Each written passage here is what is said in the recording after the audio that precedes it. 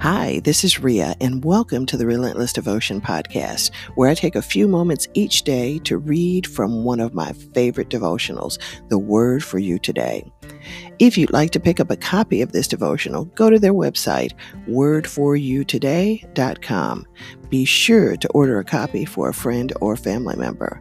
And don't forget to follow this podcast and stop by my Facebook group page, Relentless Devotion. Now, as long as you keep listening, I will keep reading. Let's get to today's reading. Thursday, August 13th. Today's reading is the second in the two-part series, Doling Out God's Grace. The verse comes to us from Galatians, 2nd chapter, 21st verse, New American Standard Translation. Do not nullify grace.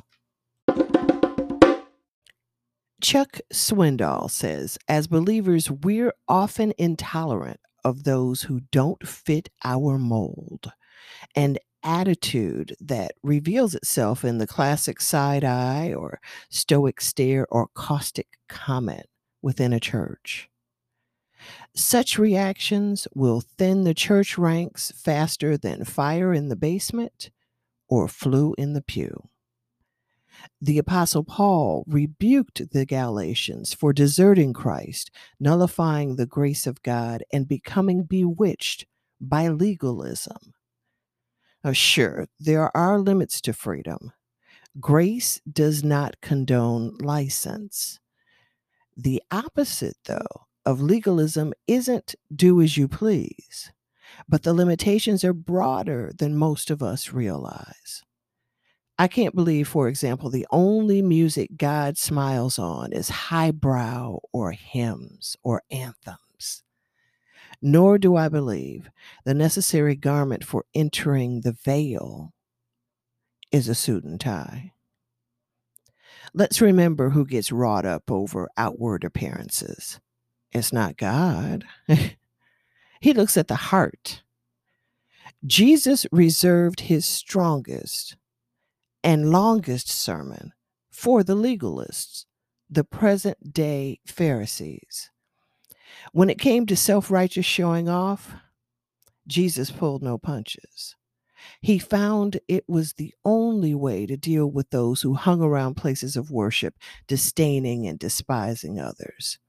No less than 7 times he pronounced, "Woe to you," because that's the only language a Pharisee understands. 2 final comments.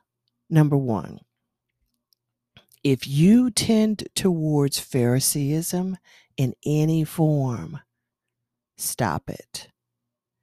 If you're the type who judges or bullies or looks down on others, you're a 20th century Pharisee.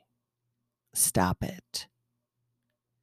Number 2, when modern day Pharisees try to control your life, stop them. Remind those religious phonies that the splinter in your eye is between you and God, and they should pay attention to the tree trunk in their own eye. That's a lesson from the Bible.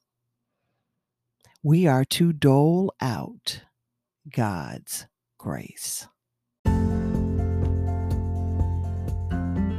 And that's our reading for today. Until tomorrow, be healthy, be happy, be relentless. God bless you.